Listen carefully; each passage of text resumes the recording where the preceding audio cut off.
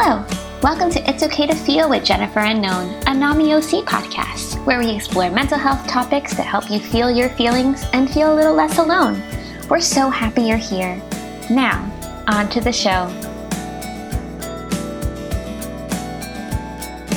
Hello and welcome to It's Okay to Feel, a podcast by NAMI OC and by me, Known Wells, and by my friend and co-host, Jennifer Lynn. Hello, Jennifer. Hello, how are you? I am great. I'm great because we just had a wonderful conversation with Dr. Christina. Christina is a therapist, and this episode's all about therapy. And I love therapy. Therapy is my jam. What kind of jam? Marmalade. That's pretty good. Therapy marmalade jam is awesome, and I love that we had this conversation because we need to knock down the walls that therapy is only for like crazy people or people who have big problems. And I mean, therapy's for everybody to figure out their journey better, more fluidly. Therapy is for everybody, and really excited for you guys to listen to this this interview with Dr. Christina. But before we get into it, though, I wanted to just have a chat here with my co-host and friend, Jennifer, about therapy and our own sort of personal experiences with therapy. So, Jennifer, you actually mentioned in our chat briefly with Dr. Christina that you've tried therapists out, but it just hasn't worked out for you. I'm curious to learn a bit more about that. What's going on there? I don't remember. Well, the first therapist I went to when I was 6, but I don't know what kind of therapist he was. But he gave me a panda, and then I left. I don't know. Like I struggle. My worth is like tied to money, and I struggle spending money on myself. So I've tried like a variety of options from sliding scale, but the only sliding scale I found were Christian therapists. And I am not a Christian, so I felt like I had to like hide who I am in order to afford therapy or try to get, convinced that I'm not Jewish. Or like I either judged them because I felt like they didn't struggle with things that I've struggled with. So I felt like they weren't necessarily equipped to handle how I was feeling, even if I felt like those feelings were silly. I even had one therapist break up with me. Like she tried to break up with me for like a few weeks, and I'm an idiot. And I still gave her like $80 each time I was there. And she kept saying like, therapy's like shoes. You probably should try on a lot of shoes before you choose a pair of shoes to buy. And wow. Yeah. So, and I was like, all right, here's your $80. And I came back like the next week, and finally she's like, look, I think you should find another therapist. And I'm like, I was just broken up with, which is fine. She was more woo-woo than I would have liked. Like she wanted me to be a tree in the first session, which that is fine for some people. That's not necessarily, what I wanted at the time. So I should have just taken that and found a new one. But I don't know. I've never found one that I'm like super duper comfortable with. Yeah. Yeah. And that's okay. You'll hear it in the episode, the interview with Dr. Christina, that it sometimes takes time. And also, I think it's important to note that therapy may be not for everyone, and that's okay. For me, it's been a crucial tool in my mental health, and for you, maybe not, and that's okay. Like, I think when it comes to mental health, there are so many different tools that can help us and guide us, and therapy is just one of many, For me, therapy, like the first time I went to therapy, it was after I got back from Wales. I studied abroad in Wales my sophomore year in college, and I was also very anorexic, like on death's door anorexic. And I went to this therapist that my family found, and I think I was kind of shut down. I was still not sure of like the traumas I was experiencing and the depression I was feeling and experiencing. And I just kind of went through the motions. And I think, having conversations with people about their therapeutic experiences, that's pretty common. Like for the first time is like, you go through the motions, like maybe you're there because a family member wants you there or what have you. And it took a number of years before I found the therapist that I'm seeing now, and still go to see, on a semi-regular basis, because therapy for me just allows me to kind of get out of my own head a bit. It allows like just a different perspective. And I think when it comes to like our mental health, like different ideas and perspectives and people and other people are crucial, right? Like as much as this culture tells us we need to like be these like singular beacons of strength and independent, the reality is we need each other, and therapy is just another reminder of that, I think. What was what made you feel like this was the right therapist for you? Like, what are the cues as someone who has never found like a fit, obviously? Like, what made you feel like this was it? That's a great question. I think it was a combination of things. I think one was the fact that I was ready, right? You really have to be ready yourself, and you have to know what that means for yourself too. And so for me, it was, for years prior to that, I started sort of processing, the traumas I experienced and things like that through writing. And that was kind of like an initial step that I needed to do even prior to therapy. And then as I started sharing a little bit, of my writing with friends and maybe sharing a little bit online, I got comfortable with the vulnerability of that experience. And I felt like, okay, I think I've done some things on my own that made me feel a little bit more comfortable in sharing and being vulnerable. Now I want to like level up, in a way, right? And allow a professional to kind of like help me unpack some of this stuff and wayfind through some of these things that are difficult, and that are uncomfortable. But my therapist, she just saw me for who I was and made me feel safe and comfortable. And we also made out, which, I'm just kidding. We didn't make out. I don't know if I should have said that. I'm just kidding. I'm totally kidding. That's a joke. We didn't make out. But no, this is his wife, Jessica. Yes. Yeah, exactly. No, I mean, she just made me feel safe. She made me feel comfortable. And, that's why I'm still seeing her today. I'm slightly jealous. Well, like I said, therapy may not be for you, and that's okay. And for folks listening who have been through a similar experience as Jennifer, therapy just might not be for you, and that's okay. But I would encourage you to give it a shot if you have the means to do so. That's another thing, another piece of it that we talked about in the interview that's coming up is the accessibility to therapy, right? Like you mentioned like the cost of it, and it's costly, and it shouldn't be. Like it just shouldn't be. And Dr. Christina talked about like how it should be part of our curriculum in education, and I concur completely. Like that's like that piece of it. Like that's another thing that I want to bring into like the Feely Human Collective is like that type of education and that type of work, because clearly the system isn't doing it. Clearly I don't know what needs to change, other than, keep voting locally, keep voting, doing that stuff, but I don't know. It's such a like huge system-wide change that needs to happen. It's like a whole mind shift change. And the hard part is True. like, if it's a bunch of older people making decisions for people they don't know or really care about, then that's like the hardest type of mind to change, unfortunately.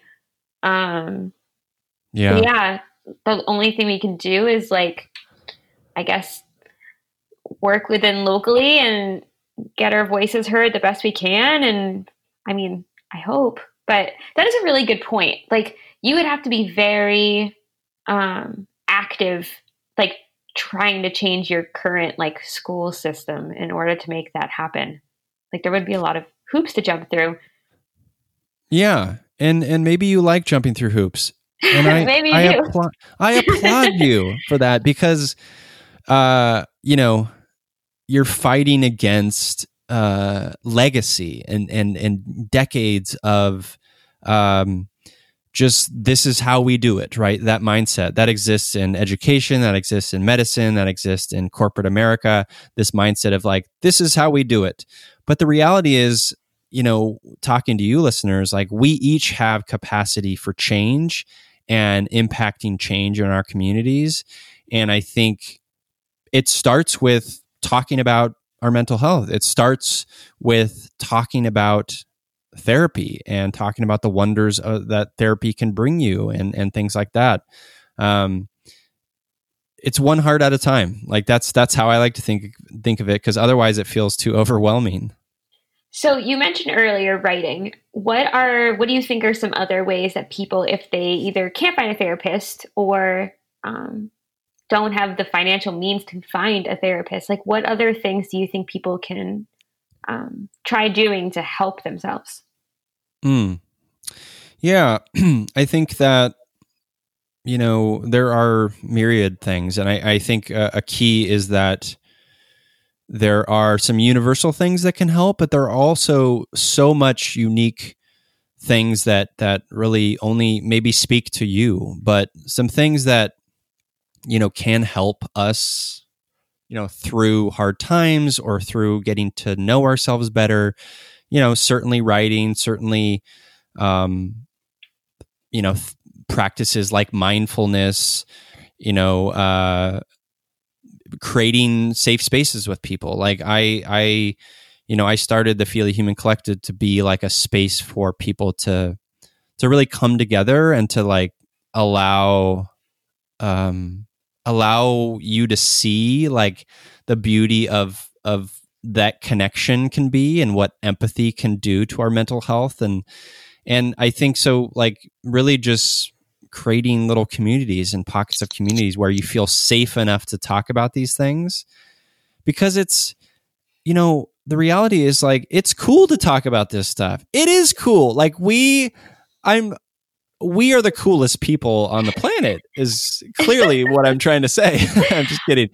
But it's cool. Like I mean, I say that sort of in jest a little bit, but the reality is it's cool to get to know yourself. It's cool. You're like a journeyman. You're on an adventure to like learn more about who you are, and that process allows you to better connect with others, to grow, to heal, to continue making an impact on your community and the world. And that is like a beautiful ripple effect that like having these conversations and therapy and stuff that can happen. That I do agree with that. Well, thank you. I don't need your approval, but I appreciate yes, it. You do. I'm one of the most important people in the world. So, or is that what you said? The coolest people in the world? Coolest. Yeah, we're the coolest. The coolest. Yeah, the coolest. I will also say creativity has been great for me. I'm not a good writer. I tend to have an issue with myself with like allowing myself things, like allowing myself to spend money on myself for therapy, allowing myself to read a book that might be beneficial. Like, but the one thing I have allowed myself, I know I have issues. It is like, hey, Jennifer. Hey, yes. You deserve it. Oh, thank you. You are worthy of all of the things that fill your heart. Oh, thank you. I don't know if my toddler agrees with that anymore. Probably should have taken more action before he was born. But well, he knows nothing. He knows nothing. Actually, he thinks he knows everything. I know, sure. He's a toddler. But drawing out my feelings, which ended up turning into like my whole business, like is literally how I started getting myself out of like what I call like the depressed burrito state, which is I literally just spent hours like rolling on a floor crying. It was bad. And I couldn't talk to anyone about how I was feeling. And like literally and figuratively, like I had trouble speaking about what I was feeling about. And so I started drawing like encouraging things that I wish someone would tell me back if I was able to tell them things. And then that's so beautiful. I love that.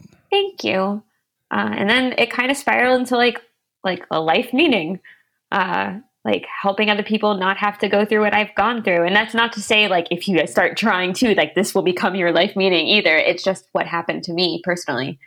Yeah, it is a hearing you say that like gives me goosebumps because it's like it's a release in a way. Like it's a language actually is what I'm trying to say is like you didn't have the words yet to process it verbally. So you used your talent for art, right? And you're able to process it that way, which is beautiful. Thank you. And boy, if you saw those drawings now, it's laughable.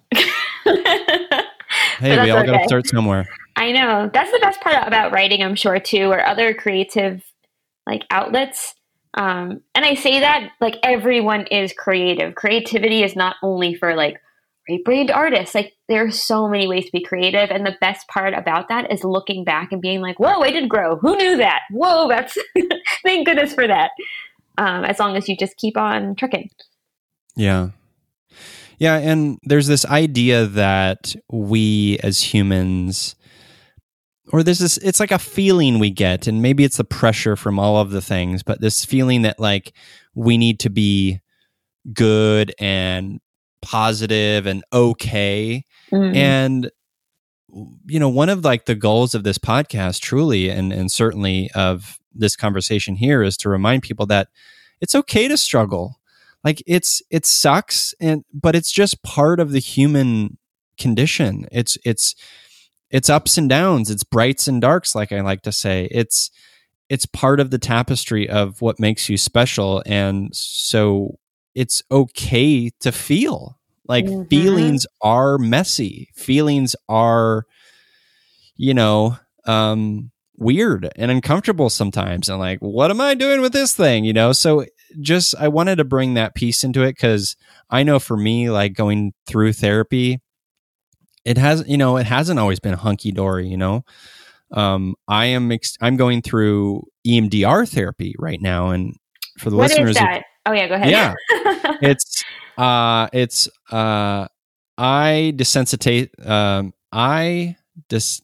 movement desensitization and reprocessing. I can't even say that. Eye movement desensitization and reprocessing. There we go. All right. No, why don't you just tell me what it is? So it's really a tool for trauma and unpacking and unlearning trauma. So it started, I think it started, EMDR started in, gosh, I'm going to get this so wrong. I'm insulted. Well, it started, I think therapists started using it to help with PTSD specifically. And it has since grown into this thing to just help with trauma in general. And I've been doing EMDR therapy to help with certain childhood traumas. I grew up with a father who was very violent and difficult. And so just processing some of those experiences. And the way it was described to me is, well, there's two ways. One is like, you know how when you're sleeping, your eyes are moving. Like you can see a little bit of movement behind the eyelids. Mm-hmm. And the way EMDR is supposed to sort of approximate that experience, because when you're sleeping, your brain is like, it's going back and forth, left to right, left to right, left to right, and it's kind of a healing process. It's a recovery process, and EMDR therapy is like you can do it with light or you can do it with buzzers. And I hold the buzzers, one in my left hand, one in my right hand, and then it goes back and forth, buzzing left and right, and it's supposed to sort of approximate that feeling and that experience. And so it allows you to go back to a specific traumatic experience and to look on it as your present self, right? As your adult self, and to, hopefully give your younger self some kindness and some grace and some understanding to eventually be able to reintegrate those traumatic memories so that you're not stuck there. So the next time you have a feeling that like triggers that traumatic memory, it's not so triggering. It's not so impactful. It's just, oh, you remember it and you kind of are able to kind of move on because that memory has been reintegrated into your body is the idea of it. Okay, here's a good, I think it's a good question. I'm just telling you, it is a good question. I can't wait. And it kind of relates back to something, or not back, but forward to what Dr. Christina was talking about, is we've made so much progress in psychology, therapy, psychotherapy. How do you kind of like introduce people to all these new, not systems, like techniques? Because that kind of sounds like really hard to process to me, like that type of therapy. But I'm sure there's a lot of different ways that people might feel that way. So what do you think is a good way to like introduce people to all these different unique ways to try and help people? I don't think I did a great job of it.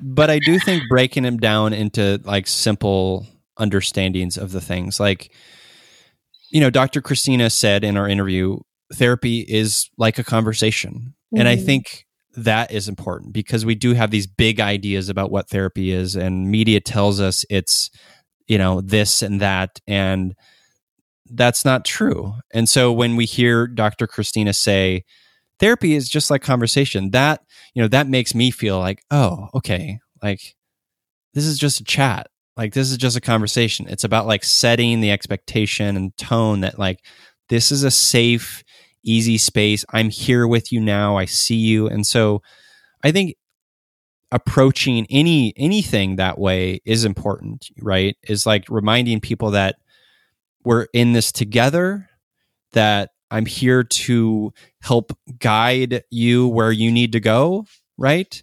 As opposed to like, like having to perform in some way. I think like some people have told me in my conversations, like when you go to therapy, you feel like you have to perform. You feel like you have to like, am I doing this right? You said that even, am I doing this right? Mm-hmm. And there's no right or wrong. There's just what you ultimately want to get out of it. And sometimes that's not clear at first, and that's okay too. So I think we can wrap it up there. Listeners, thank you for being here. We're very excited to take you on this It's Okay to Feel journey, because it is okay to feel. And I hope you enjoy the interview with Dr. Christina about therapy. We really kind of dive deep, and it's great. It's a great conversation.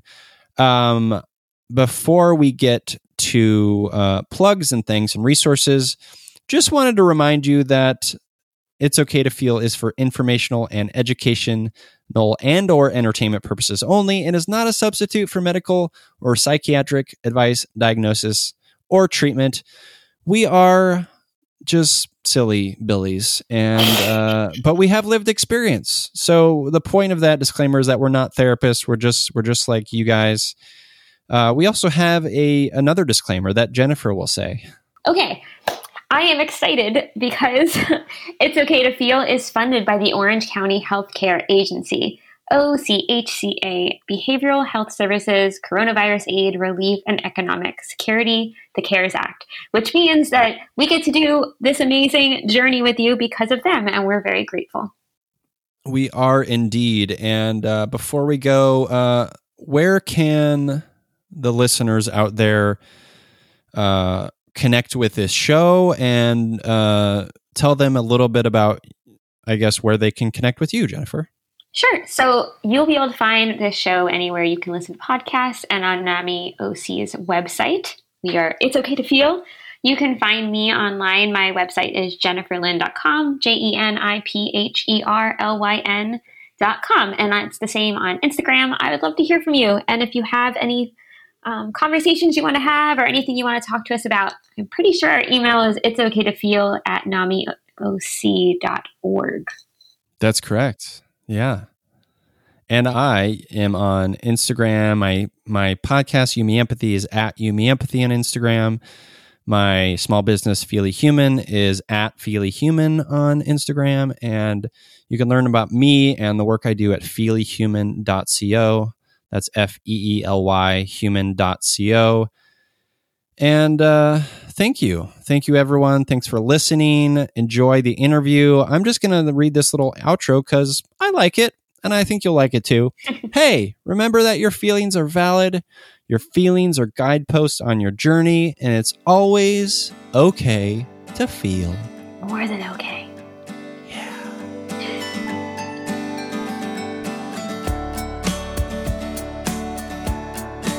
All right. Hello. Welcome to It's Okay to Feel. We are here with Dr. Christina talking about therapy today. This is the interview segment of It's Okay to Feel. Dr. Christina has been a guest on my podcast, You Me Empathy. She is wonderful. She is a therapist, and I'm going to just let her introduce herself. Dr. Christina, welcome, and please introduce yourself. Tell the listeners a little bit about the work you do. Perfect. Well, first, thank you for having me. I am a licensed clinical psychologist based out of the San Francisco Bay Area. Right now, I spend my time doing private practice as well as media contribution to help raise awareness around mental health and hopefully make an impact towards combating stigma. In 2018, I founded the hashtag Therapy is Cool mental health action campaign, which aims to dispel myths around mental health and help normalize accessing mental health support such as therapy. In the last 2 years, we have done an awesome job in raising awareness throughout different social media platforms, and I am happy to announce that we have raised over $10,000 for mental health services across the United States. So that's a little about me and why I'm so excited to come on here and talk more about mental health and hopefully help people feel like this is finally in year 2020 a topic that we should all be having in our homes, at our workplace, and with our friends. Indeed. Well, thank you for sharing that. I want to get it before we get into like therapy and what it is and all that stuff. Like, I want to first hear about a little bit about your own sort of personal experience with therapy. Can you share a little bit about that? Absolutely. So growing up, I would consider myself an anxious kid, yet didn't have the terminology or the awareness that many of us at a young age aren't equipped with. So I navigated my earlier years feeling a lot of anxiety, but not having the language or the tools to really talk about what it was until I was an adolescent.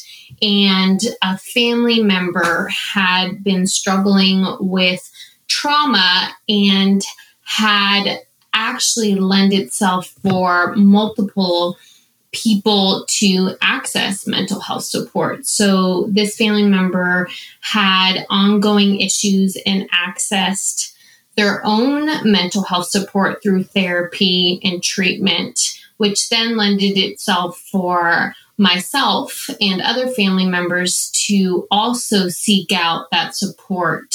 Initially, I didn't realize that the ongoing things that were unfolding in my household were actually bringing to the surface my own anxiety until I was in therapy. Once I was in therapy, which was approximately in high school, I was able to start to notice that the way my anxiety manifested was very much physically through stomach aches, headaches, panic attacks, and having access to mental health support and being encouraged by my family to seek it out truly lended itself for me to start the process of addressing my symptoms and learning tools to cope with all of these external stressors that was happening in my household.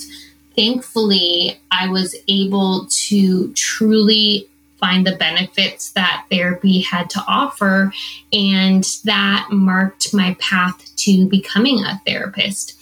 Being able to be on both sides of the couch, understanding the worth that therapy is and how amazing it can benefit people's healing process, made me want to pursue a career and dedicate my adult years to hopefully have that space for those that might need additional mental health support at some point in their lives.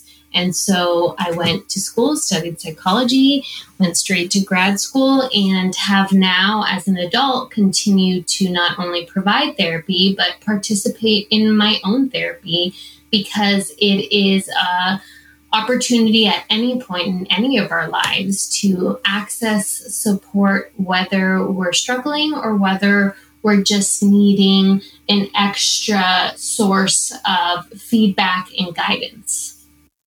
I love that your family was super supportive about this, because it's sometimes it's a crapshoot whether your family will try to help you in like a healthy way. Mm-hmm.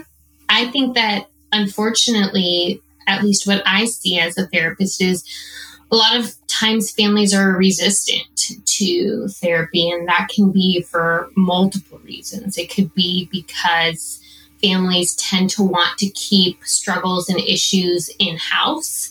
It can be because people don't trust the medical field. It can be because maybe they, as parents, were never given an opportunity to understand their emotions or mental health needs. It can be because limited access. There's so many compounding factors on why family members, especially parents, tend to be hesitant in seeking out support that can be truly beneficial. Yeah, that does make sense. There are a lot of factors, and you point out, some familial is a big one, and just societal, right? Like the stigma piece of it. I'm curious, can you, just for the listeners, can you talk a little bit about, I know you're doing a specific type of therapy. Can you talk about any various types of therapy that you're aware of and you're, capable to talk about? Absolutely. I view therapy as kind of this umbrella where underneath it, there are different modalities or techniques or interventions that a therapist might pull from or practice within that can be helpful. So what I mean by that is, back when therapy first came into existence, it was very psychoanalytic, and it was very focused on things like the unconscious or our past or childhood. Since therapy has evolved and the field has become bigger, we have been given opportunities to learn different skill sets to meet the people we work with's needs. And that can be anything from cognitive behavioral therapy, which believes that, our cognitions drive our behaviors. It can be motivational interviewing techniques, which helps people make decisions on ambiguous things that they might be struggling with. It can be ACT, which is acceptance and commitment therapy. It can be DBT. So throughout the years in the evolution of therapy, we've now been gifted all these different modalities that are extremely useful for us to have access to, because depending on what the presenting struggle is, we now have different treatment modalities to match it with in hopes that that can be most successful. If somebody is coming in with trauma, let's say, as their presenting concern, now we have multiple trauma treatments that can allow that person to process their struggles in a safe and supportive ways. Back in the day, there was very limited options in terms of treatment. Now in 2020, we continue to seek out different treatment opportunities so that people have a plethora to choose from and hopefully can find benefit from one of these treatments that are tailored specifically to the issue, problem, or challenge that brings them into therapy. So I'm curious, like, Jennifer, did you have a question? Sorry. No. Go ahead. No, you go ahead. No, you're curious about something. Curiosity is curious. Well, I guess it's when I hear you talk about the various types of therapy, it does seem very like it's progressed, right? It's accommodating. It's accommodating to a plethora, right? A tapestry of struggle and discomfort or whatever, anything that people are experiencing. You can probably find a therapeutic model that will work for you. And yet there's this disconnect with the stigma side of it, like the social or whatever side of it isn't following along that progression. Mm-hmm.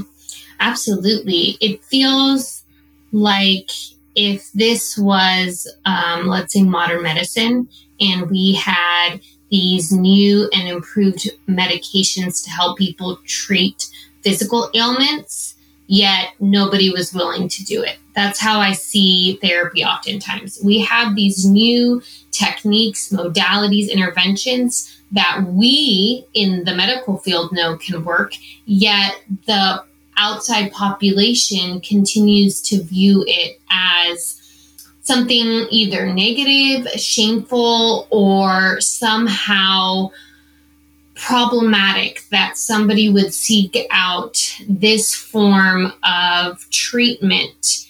People tend to associate that as, oh, well, that person must have big issues, or that person must have all these problems. When in turn, wouldn't we all want access to things that can help us be our healthiest and happiest self? Well, we tend to do that physically, right? We go to the doctors, we take vitamins, we, find exercise or joyful movement. There's no stigma attached to that. Yet when it's these things that we're doing to take care of our mental health, right? Whether it's mindfulness practices, therapy, journaling, suddenly there are these ideas and criticisms that people shouldn't be doing that, or quote unquote shouldn't need that. And to me, that is confusing because we don't tell people they shouldn't go to the doctor when they have a broken bone. So why would we tell someone that they shouldn't go to see a therapist if they're struggling with, let's say, a traumatic event?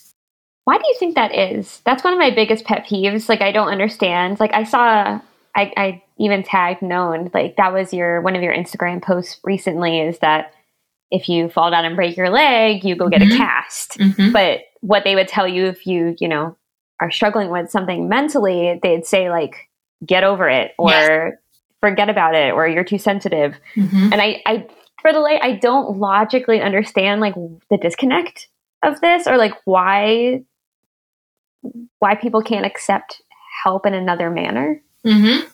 I don't think you're alone in that confusion. I think that, unfortunately, mental health struggles, mental health conditions, mental illness, all of that has a very long history of prejudicial and discriminatory practices used against it.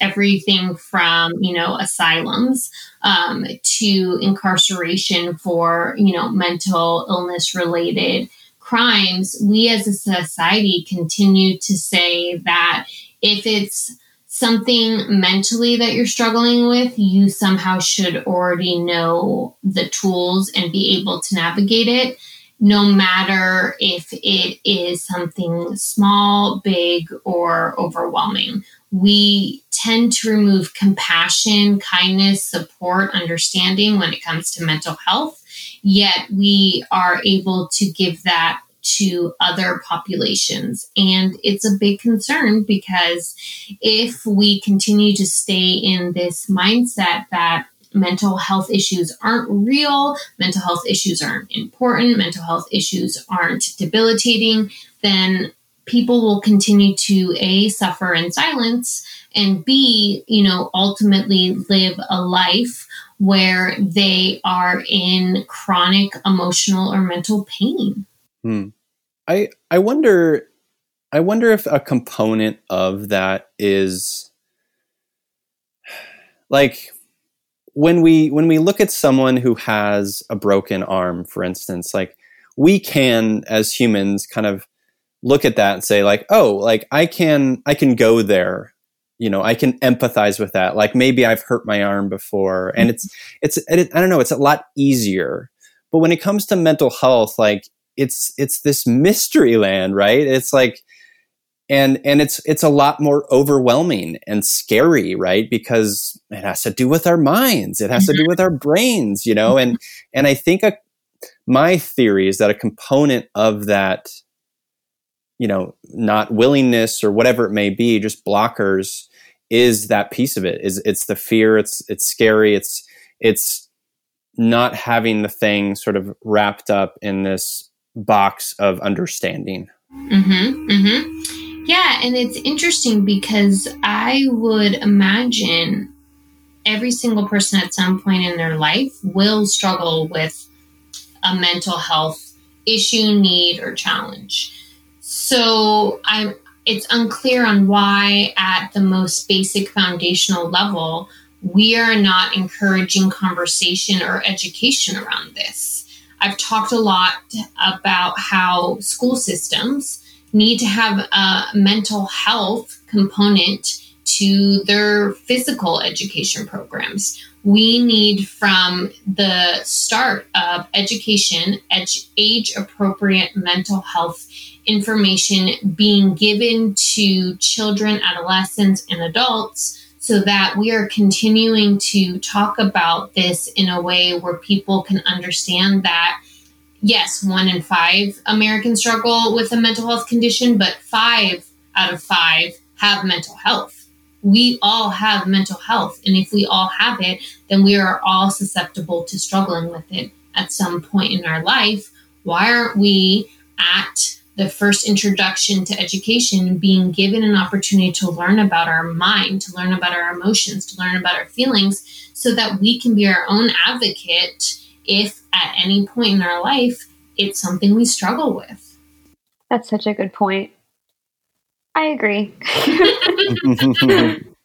I am curious so I've been to a handful of therapists in my life. I've never found anyone I've connected with ever. So I never ended up continuing to go, even knowing that I need it.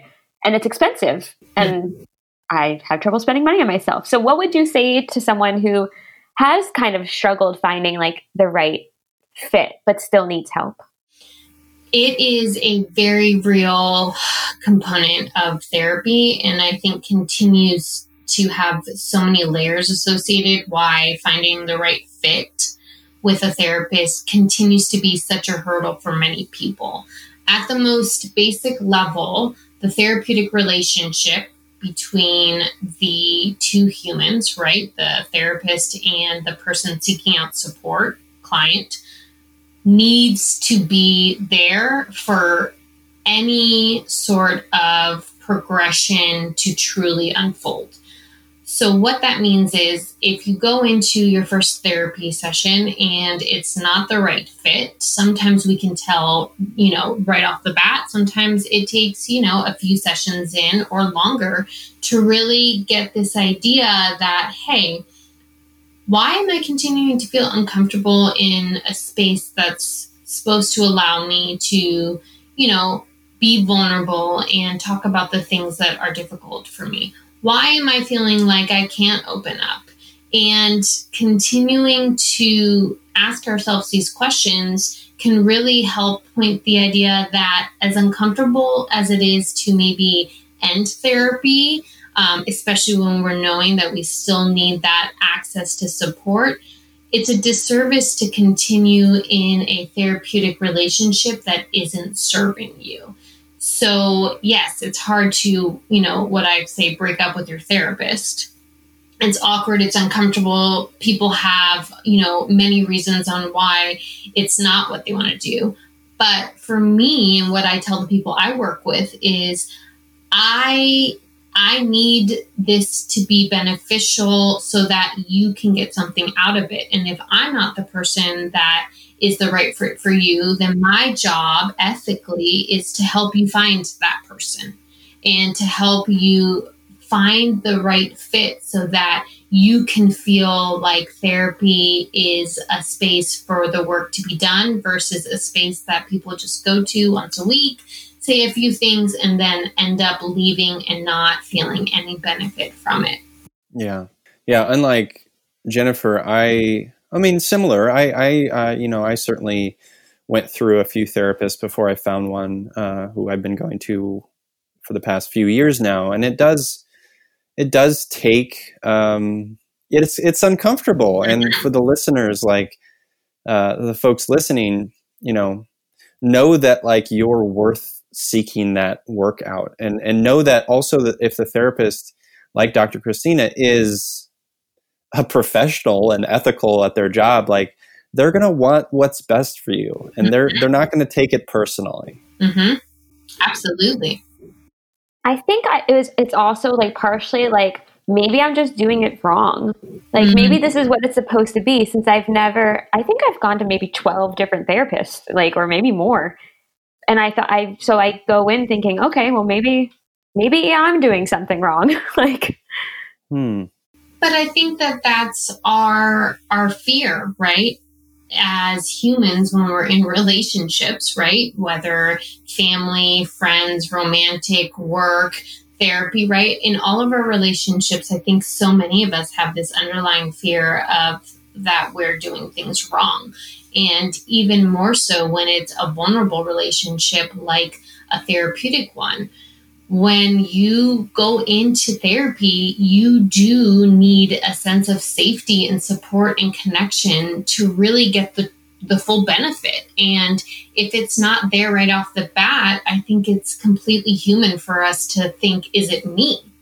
And sometimes we play a role in that, right? We might be safeguarding our emotions. We might be resistant to being in therapy, but sometimes it's the therapist, and we can't internalize the disconnect as it being us or something wrong with us. Instead, reminding ourselves that sometimes it's not a right fit, and that we're deserving of finding a therapist that is able to unlock that door that maybe we're keeping closed, so that the things that we actually need to talk about can finally be spoken to. Yeah. Yeah. Well said. So what, Dr. Christina, like for someone who, maybe hasn't found their right fit, hasn't found their therapist, like what do you need to know going into therapy before you even start it for the first time? Like what do you like? I guess what I'm curious about is like, when you first sit down with someone, a client, what are you telling them? Like, what kind of space are you trying to create? Like, because like, I know for me, like when I first started, and I think we discussed this, like I was shut down. It took a while. Right. And so like, what kind of expectations are you setting to the client for the first time? I really like this question because I think it might actually surprise people to hear it, especially if they've never participated in therapy. But the first thing I always say to someone as they're kind of getting comfortable in the therapy room is, this is supposed to feel like a conversation. And I say that right off the bat because I think there's so many misconceptions about therapy. There's so many fears and anxiety related to therapy. And truly, at the most basic point, therapy is supposed to be a conversation. It's supposed to be dialogue. It's supposed to be connection. And so when somebody's coming into my office, I let them know that today is supposed to feel like a conversation. It's not going to feel like I'm drilling you for all of these questions. I'm not going to push you past what you're comfortable with. I'm going to allow space for you to ask me questions, and we're going to have a conversation. I want people to know that therapy doesn't need to be the way that, commonly media portrays it, where somebody's telling you to lie on a couch and talk about, your mom. That is outdated. I want somebody to come in and talk to me about whatever they're needing to talk to me about as I gently help guide a conversation so that we can get to know each other and see in the initial session if this is a good fit. Also, at that first session, I talk about how that they go home and they think about, is this going to be a good fit? Because the number one goal for me after that first session is A, have I made that person feel comfortable, safe and supported? And B, do they truly know that they have the decision to make around if they want to continue in this space? And if not, how can I support them finding additional resources so that whoever I'm in contact with never feels worse than how they felt entering? To me, that has to be part of an initial session and what therapy hopefully feels like ongoing for people. I love that so much. That would probably feel like so much less heavy if you, at the end of the session or whenever, like you at least have a direction to go in instead of just feeling like you fell off a cliff. Yeah, and I think it's actually kind of dangerous if somebody were to come in for their first intake, right? And it's time sensitive and they just start unloading, their deepest, darkest pain. I can't ethically just wrap that up and send them back out in the world, right? And so I want people to come in and start where they're ready and not feel pushed, shoved, pressured into anything at that first session. We will get to the places we need to get to in a very, structured and clinical way.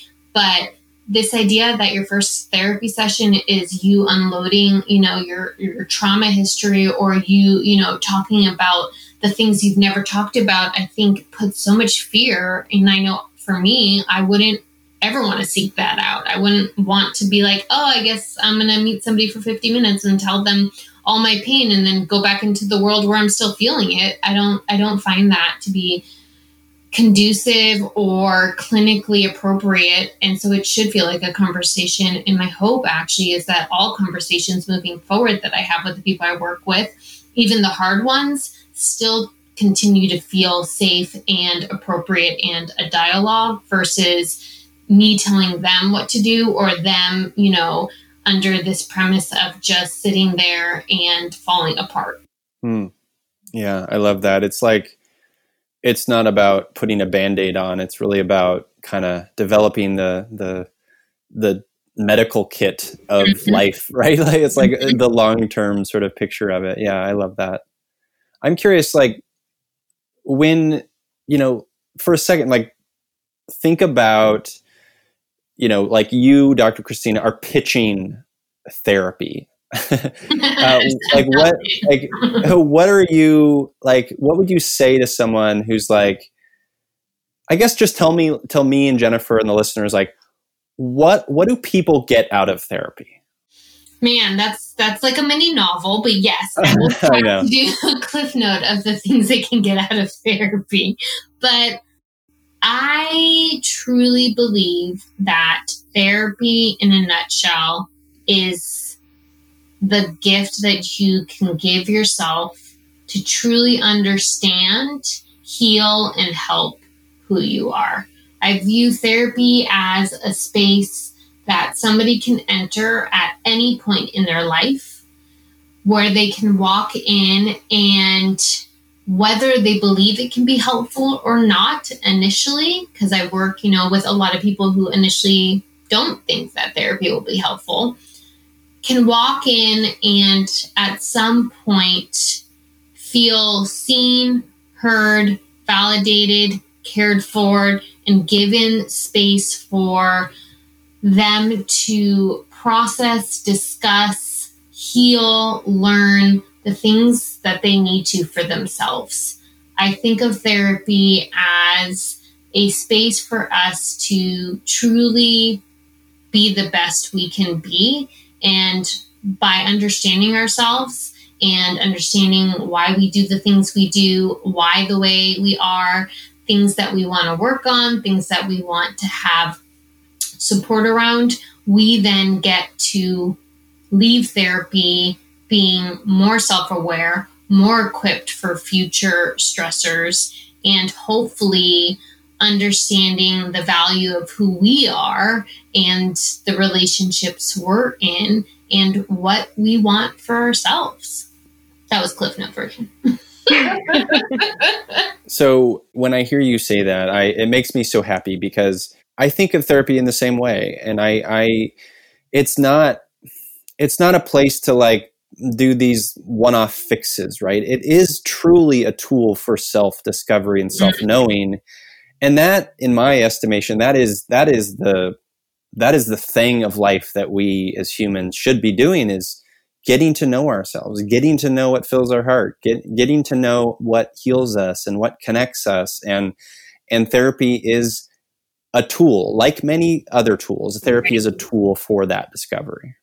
Absolutely. I think about, the majority of us, myself included, most of our days or weeks or years are kind of on autopilot, where we're just doing the things we need to do. We're working, we're sleeping, we're eating, and it's on repeat. And therapy is one of the very few places I've found where I get to stop autopilot and truly give myself time, attention, love, dedication, awareness to what I'm feeling, how am I feeling it, and what do I want to do with the information that my feelings and emotions are sending me. I think that, yes, therapy is absolutely a place to go when we're struggling with our mental health, when we're in crisis, when we've had a loss, when we've experienced trauma. And therapy is a space if we want to get to know ourselves more, if we want to practice introspection, if we want to discover maybe parts of ourselves that have been closed off.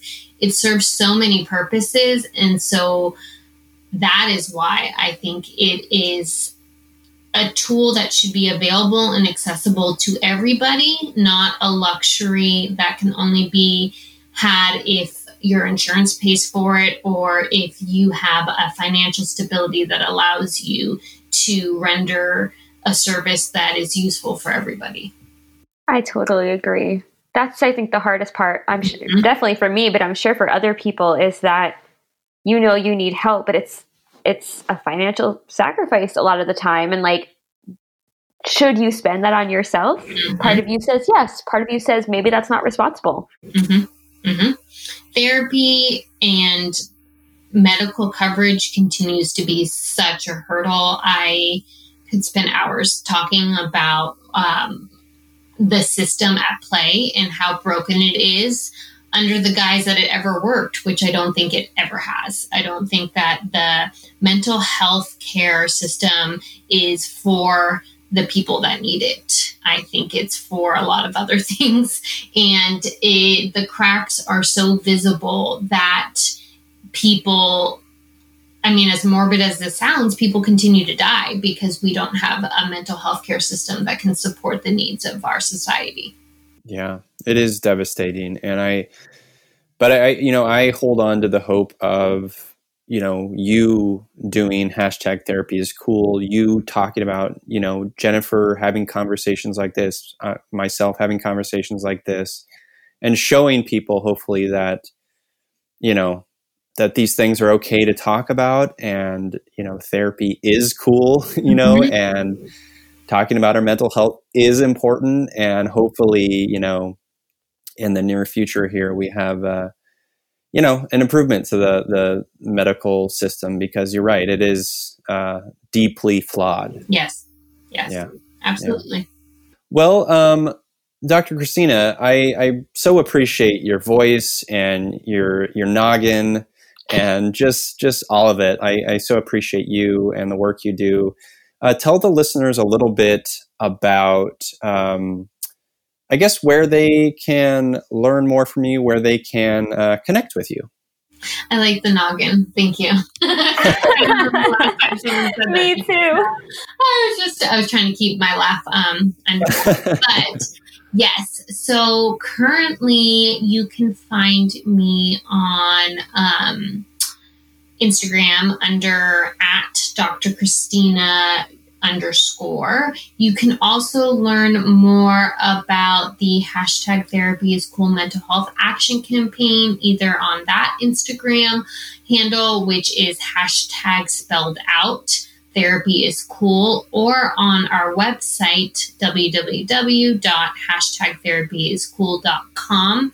There you can see updates on where we are donating that month's proceeds. You can see pictures of people all over the world wearing their #TherapyIsCool tote or shirt or decal. It's a really great way to connect and learn about all the ways that this campaign is hopefully allowing for further conversations around mental health and destigmatizing mental health care, such as therapy, so that people can be okay asking for help, and that there's other people rocking their therapy is cool saying we are a safe person that you can talk to. Amazing. Well, that's amazing. Listeners, all of those links will be in the show notes for this episode, which is up at namioc.org. Hopefully. We don't even know, but hopefully. But you can listen and connect with the show over on Instagram at namioc, and give Dr. Christina a follow. And thank you, Dr. Christina. Thank you for being a part of It's Okay to Feel with Jennifer and I. We really appreciate it. Yeah, it was a really good chat. And I really do love your Instagram. Like, I love the simplicity of a lot of them, which I don't often love the simplicity of a lot of Instagrams, but yours are so, like the one I was talking about earlier. It's fascinating and sad and fascinating. Yeah, no, I appreciate that feedback. I always tell people, I joined in an attempt to raise awareness, and I write these posts kind of right before or day of just things that I wish people had talked to me about or told me about, or issues that I see, presently. I think that there's a benefit of having mental health focused accounts out there, not as a replacement for anything, but more as an educational tool, so that people who maybe don't have access to resources, who don't know anything about mental health education, can at least come across a platform where we're talking about it and we're having conversations that are open and constructive. And, I see people in the comment sections just truly lifting each other up and telling people that it's okay to ask for help, and it's okay to struggle with your mental health, and it's okay to not be okay. This is the world that I hope we can continue to create, so that the generations that follow don't have to struggle in silence and can know that help exists, and asking for it is a sign of strength. Thank you so much for listening. If you loved the episode, we would love for you to subscribe and leave us a review. For more information or just to say hello, head over to Instagram at @Nami_OC, NAMI_OC, or say hi to Known at You, Me, Empathy, or me, Jennifer, at Jennifer Lynn, JENIPHERLYN. Thanks. Have a beautiful day.